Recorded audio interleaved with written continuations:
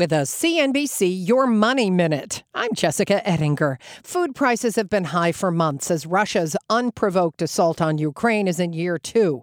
And you should brace your budget for elevated food prices for at least the rest of this year as U.S. farmers struggle with their costs. Input prices led by fertilizer continue to be high. A good portion of it comes from Russia. Continued disruptions in the fertilizer markets end up increasing food prices. Farm Bureau economist Veronica Nye on CNBC. She says if there's bad weather, there's so little extra corn, wheat, and more in storage, the price of your bread, cereal, and all sorts of other foods has to go up. In the wheat market, the amount of wheat left over after all uses at their lowest level since 2016 in the corn market were about the same. So those commodity markets, very weather dependent. Lots more on commodities at CNBC.com.